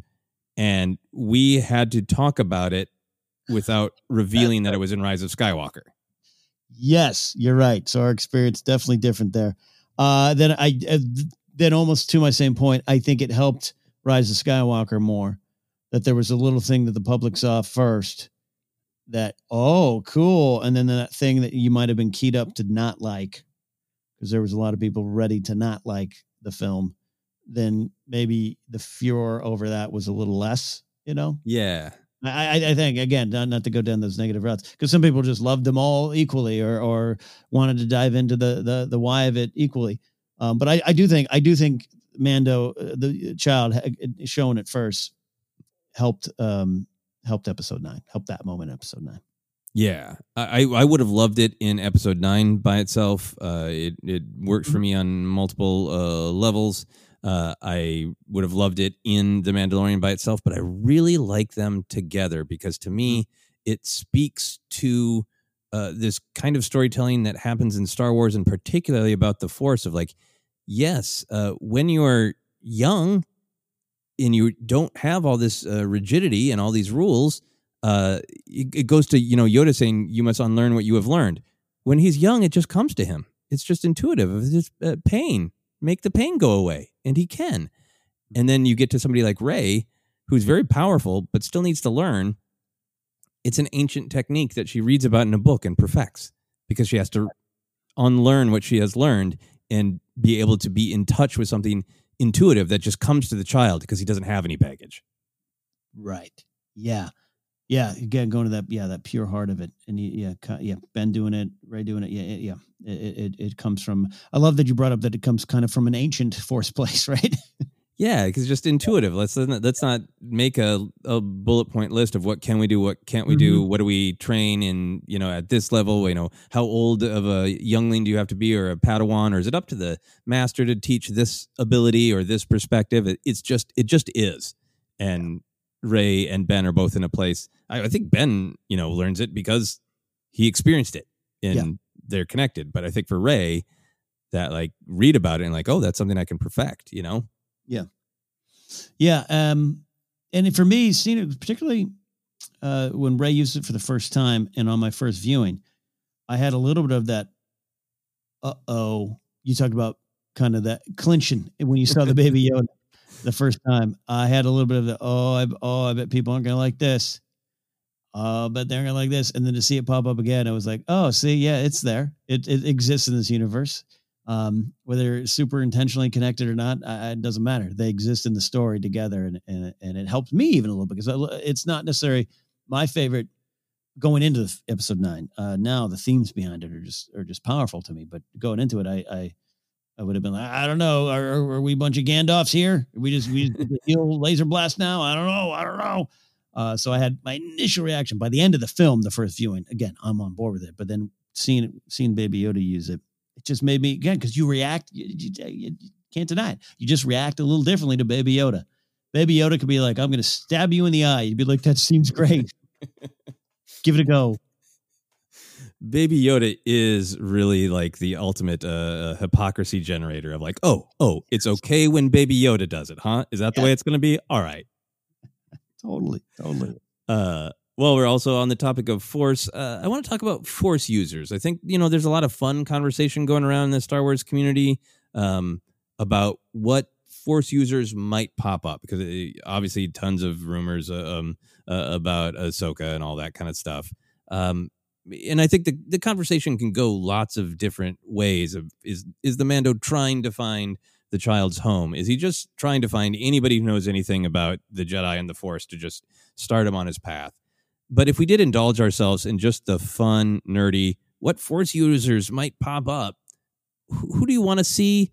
How do you think different characters that we know would react to the child? Do you think there's a difference between the way different characters would react? Yeah, I think, these rumors and, weird confirmations of Ahsoka or whatever's going on there, I can follow that. And I think she's a perfect candidate to see the child and see the child for what he is at the moment, this pure form of Force energy, and how that's to be protected and grown in the right way.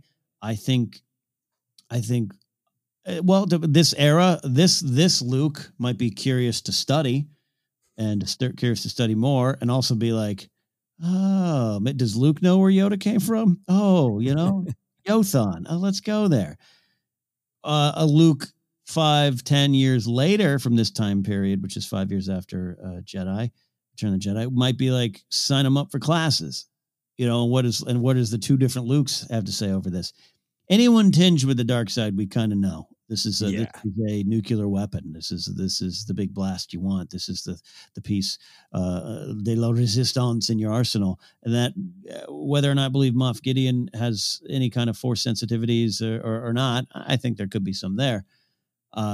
Anyone that shows up that has a connection, or not just maybe doesn't have dark side power, but has a belief in it or an understanding of it, acolytes and all those kind of things. You see these other kind of speculations. They're going to have some opinions on what to do with this untamed weapon. Yeah. Our minds went to very similar places. I think, knowing how Ahsoka ends her journey in the Clone Wars series now, seeing how much of that attitude continues through Rebels, I think it's just, hey, if this little guy comes in my path, I'm going to help. I mean, the other thing is, if we are meeting Ahsoka after she's had some adventure looking for Ezra in Purgletown, Purgatory, wherever that is, maybe she's changed, and maybe that's an introduction. But if she is still the Ahsoka we know, who believes in when you encounter somebody who needs help, you help them, period.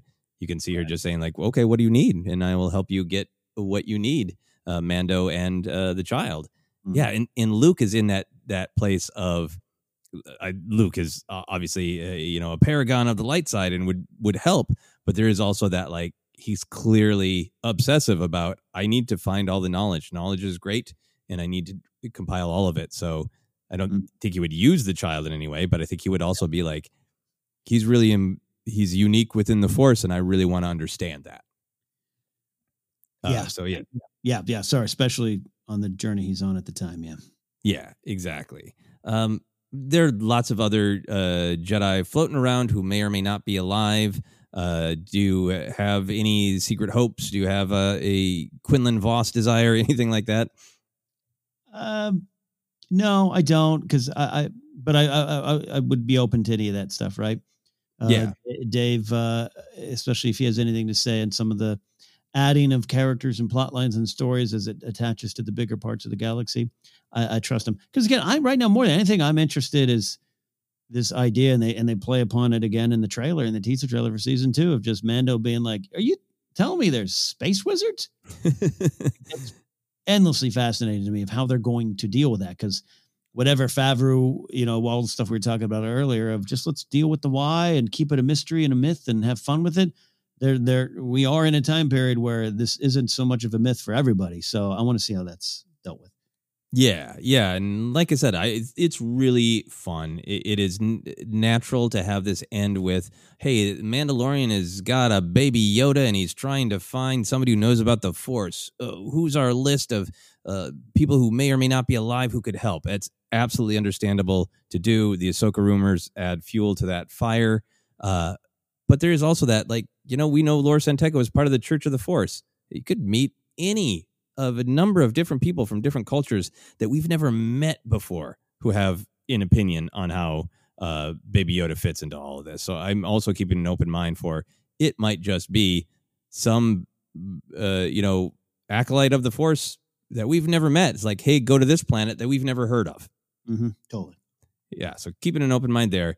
With that said, I personally, I had to investigate myself and see if I truly meant this, and I think I do. I would be very happy with a Yaddle appearance. How do you feel about that? This is the time. This is the way. Yeah. You'd have reason to believe that Yaddle could still be around. Absolutely. Just a few years older, really, from the Phantom Menace.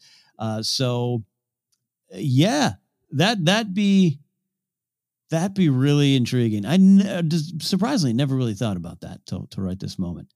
It could be, because it would start like this. Someone from the writing team, producing team would be like, "What if we brought in Yaddle?"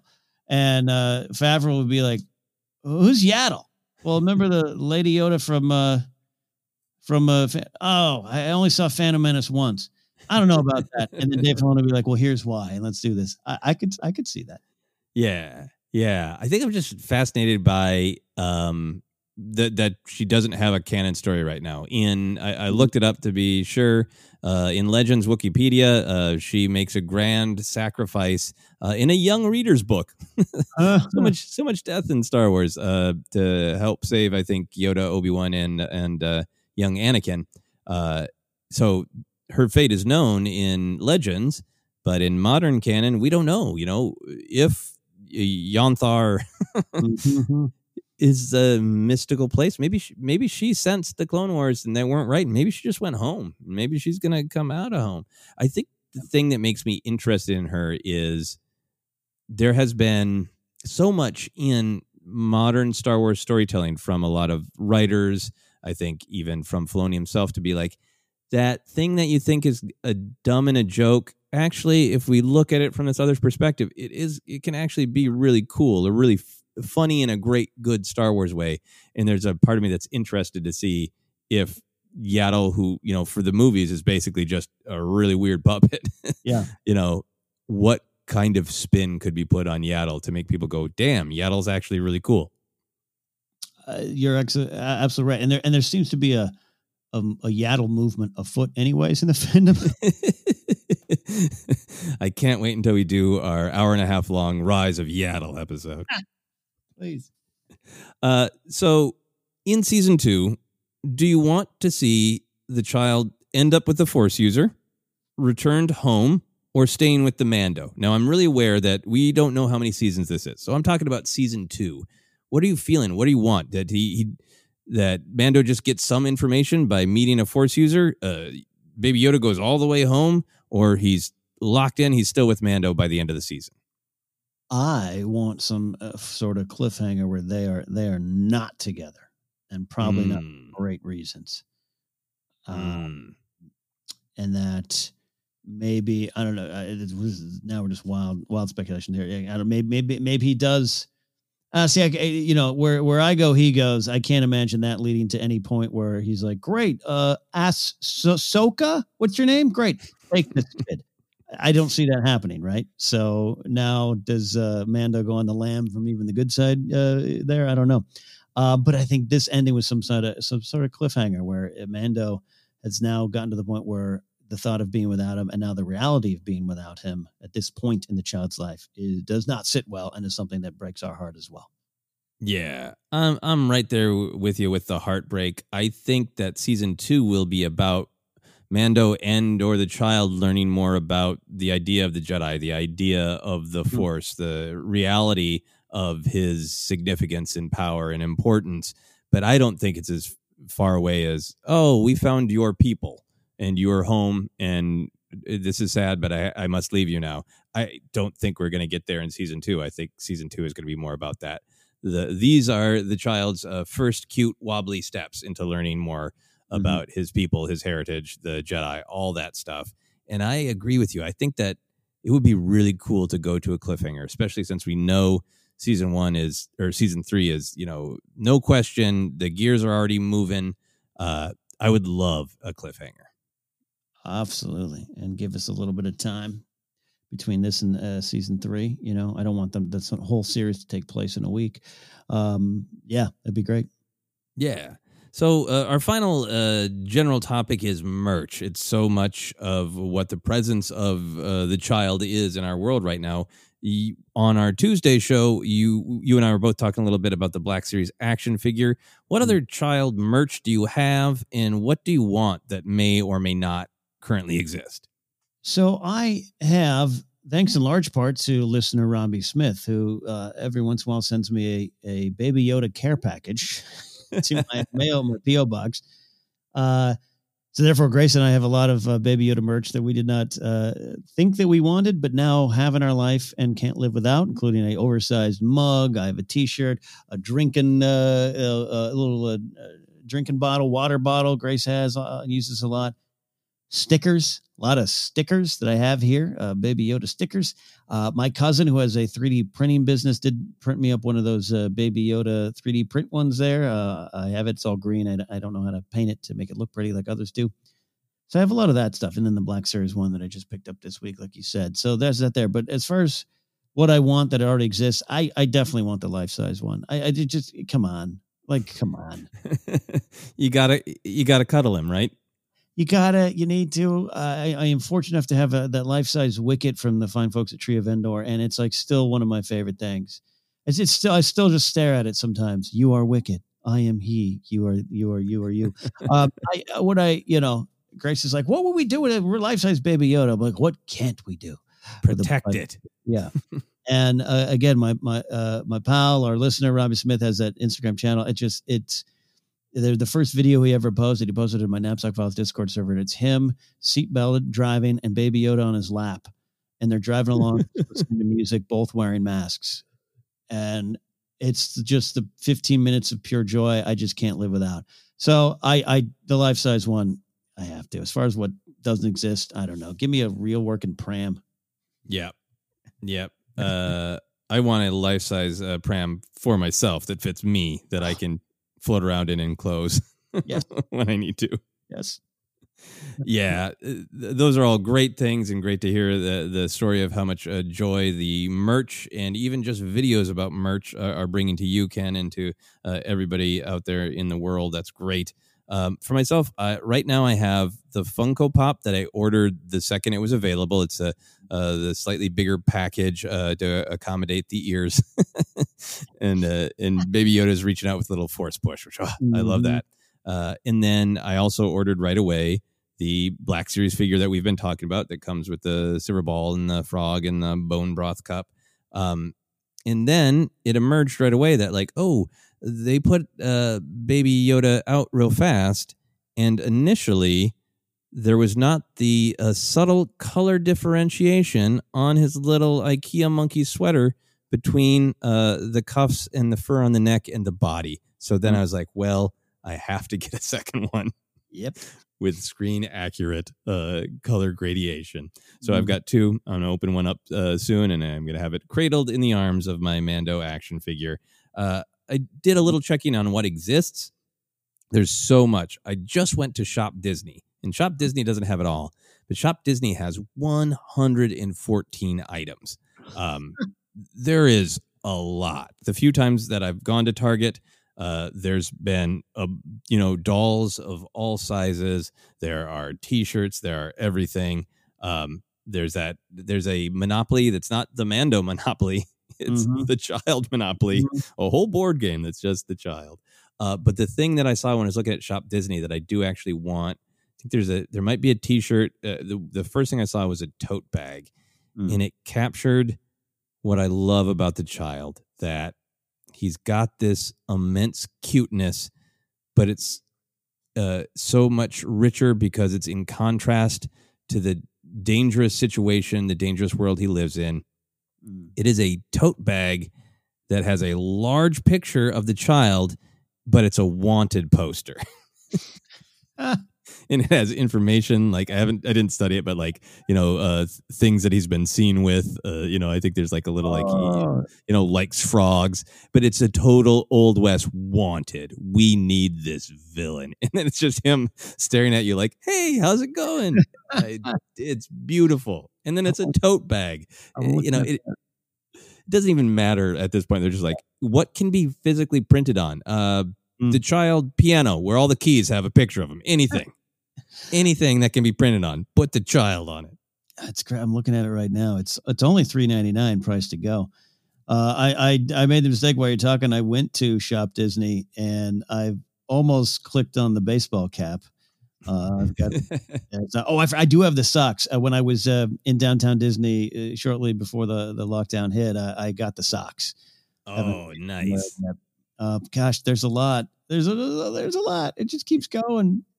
There's a real good T-shirt that I think is available just for kids. Might be one for adults, but just got a picture of his face and then says "unknown species." Like, the child snack time on the go lunch cooler with. It's got a cartoon and it's like a logo of him with the frog halfway in his mouth. I mean, how do you not bring this to the office? Right. I mean, this whole episode could have been the merch. I'm sure there's just a cardboard cutout. Like for years I still have it, but for years it was in my apartment. Now it's in my storage unit of Princess Leia with the blaster pointed out, like the cardboard cutout life size. I would like that of the child. I'm sure that exists. I mean, the black baseball cap with just the simple logo on, that's calling to me. I have to log out. I'm logging out, or else logging out. This podcast will be Ken buys something live on air. I'm out. I'm out. But I'm going to probably smash that tote bag button when we're done. Just a couple more questions to wrap up our conversation. Do you think there is a risk of the child oversaturation? Because this is a truly like mind-bending amount of merch, right? And I think we're getting a buffer from that because we're not, stores are open, yes, but we're not all out and about as much as we would be. But what do you feel about that? Is there risk of oversaturation? Paul Simon once saying, every generation throws a hero up the pop charts, right? Medicine is magical, magical is art, because the boy in the bubble, the babe, the baboon heart. Yes, absolutely. There's a danger, and it's sad to say. Looking at the Shop Disney list, I'm loving everything there. The second wave of it, you might start to see it's just our nature sometimes. I don't necessarily think I would be in that yet, but I don't buy a lot of pork stuff anymore either, and I was buying a lot of pork stuff. It's just what it is. The fascinating new thing will pop up. And the masses who have made this so popular will also start to ignore it and be like, we're done with that. It's just the way of life. Unfortunately, I hate to see it, which is why we need preteen Yoda to be the next wave to come on. That is right. We need the, actual, the preteen Yoda Lunchables collection plate. Where everyone is a different picture of Teen Yoda. Yeah, I think oversaturation is a possibility. I think it is a little buffered by the fact that we're not all in stores every day. But I also just think there is such huge and sincere love for this character. And the individual moments of this character have immediately just shot into this level of pop culture knowledge that they are about the character, but they're also just about that moment. They're about this is the moment where Baby Yoda eats the frog. This is the Baby Yoda yelling hello. This is Baby Yoda floating in his little pram. That they have their own meaning, which gives it even more sort of a spread for people to express their own specific love under the large umbrella of the child. And I think oversaturation will happen at some point, but we're just kind of beautifully not there yet, and I don't think we're going to be for a while. Yeah, absolutely. Look, the Beatles became very famous. They're already a great band, one of my favorites, all right, despite what Twitter hashtags will tell you. But one of the reasons they became so big, right, they showed up in America months after the Kennedy assassination, and a depressed world needed some kind of joy, and we all bought into it. Baby Yoda is here to save us. That's right. Baby Yoda, possibly even bigger than the Beatles. That's going to be the name of his first album, right? Burn it all. Baby Yoda, bigger than the Beatles. I have a question I want to ask you, but before I want to get to that, I do want to make sure that any other thoughts that you have, anything else that you want to be sure to share about the child. No, I think we've covered, especially in the first half here, just this is a a phenomenon. This is an absolute phenomenon that has depth, that has merit. Everything you were saying up top of is just not casual cuteness thrown up on the screen for no reason. There's peace and purpose into this, and maybe even some conflict coming. There's a lot to this character, which is probably why it's so wonderful. And then it is the cutest thing in the galaxy in a little jacket. It is everything, and I love that. And I'm just going to ride that out as long as the world wants to live it with me. Yeah, it's everything and a jacket too, I think, is a great summary of the huge power, the rise of the child. So the last question that I want to ask you is, do you ever want to be as young and innocent as the child again? Oh, man, sure. Yeah, I do. But mostly it is that pram and the ability to hide in it that's the big appeal. Never look back. Shmi would tell you that too, but yeah, that's part of this too, right? Just to feel that pure joy and that wonder. That's probably what it's tapping into as well. Yeah, I think that is a lot of it, that because the child is so young and experiencing the world for the first time, we can see him through Mando's eyes, and we can want to have the instinct to protect him. We can also kind of see the world through the child's eyes, and that, moving fast with wind whipping through our ears or hair or whatever it's going to whip through. And it's just joyful, and just reaching up and wanting to be held by someone you love and someone who's going to keep you safe. And I think we all want to feel those things. And what I think about when I think about the child is not going back. I think you're really smart to say, let's remember the lessons of Shmi Skywalker. Don't look back, just keep moving forward. But I like to try to remember that I can still feel those simple moments of joy. And when I think about the child, it's sometimes just, hey, I want a thing, and then I have it, and that's really nice. And sometimes, not often, but sometimes when I sit down to dinner and it's been like a really long, really hard day, and my kind wife has made me a martini, and we got a pizza, and it is like comfort food. It's comfort cocktail for me. And I just feel that, like, I want that. Can I have that? Oh, I can? Good. That's all I need right now. I just want that, and I can have it. And that to me is a part of the power of the child, of just reconnecting to sometimes your needs aren't that complex, and we should appreciate the moments where we can just find a way to meet our needs and enjoy it. I love it. Thank you, Baby Yoda. Thank you, Baby Yoda. Well, that is our big look at the child, the Baby Yoda, whatever his future name might be. Steve, who knows? We will all find out together one day. Ken, do you want to tell people where they can find us? Yes, I do. You can find us on Twitter at ForceCenterPod. Use the hashtag ForceCenter to send us pictures of The Child merchandise.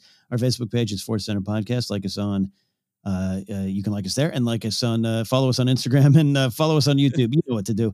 Just like us. Just please like us. Podcasts available on Anchor, iHeartRadio, Apple Podcasts, Google Podcasts, and more. Merch available at tpublic.com/user/ForceCenter. No Baby Yoda merch there because Uncle Bob wouldn't like it. Patreon.com/ForceCenter is where you can support us and help us reach new goals and grow the show and the business.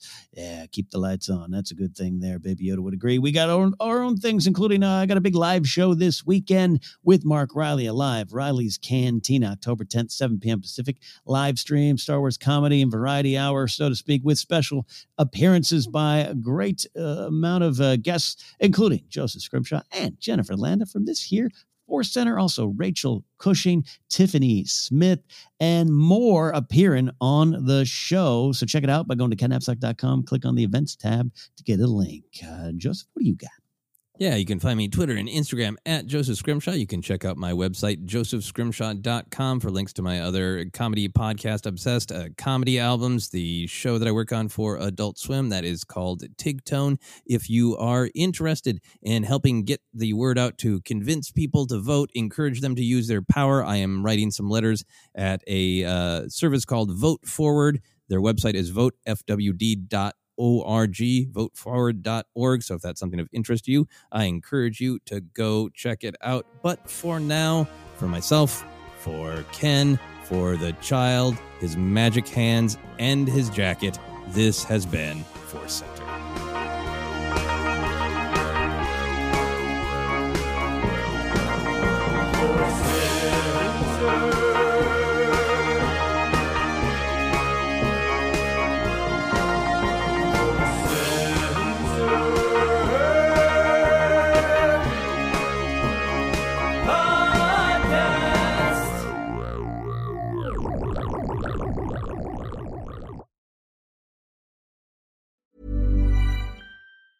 Ever catch yourself eating the same flavorless dinner 3 days in a row? Dreaming of something better? Well, HelloFresh is your guilt-free dream come true, baby. It's me, Keke Palmer. Let's wake up those taste buds with hot, juicy pecan-crusted chicken or garlic butter shrimp scampi. Hello Fresh. Stop dreaming of all the delicious possibilities and dig in at HelloFresh.com. Let's get this dinner party started. Hi, I'm Daniel, founder of Pretty Litter. Cats and cat owners deserve better than any old-fashioned litter. That's why I teamed up with scientists and veterinarians to create Pretty Litter. Its innovative crystal formula has superior odor control and weighs up to 80% less than clay litter. Pretty Litter even monitors health by changing colors to help detect early signs of potential illness. It's the world's smartest kitty litter. Go to prettylitter.com and use code ACAST for 20% off your first order and a free cat toy. Terms and conditions apply. See site for details. Even when we're on a budget, we still deserve nice things. Quince is a place to scoop up stunning high-end goods for 50 to 80% less than similar brands. They have buttery soft cashmere sweaters starting at $50, luxurious Italian leather bags, and so much more. Plus, Quince only works with factories that use safe, ethical, and responsible manufacturing. Get the high-end goods you'll love without the high price tag with Quince. Go to quince.com/style for free shipping and 365-day returns.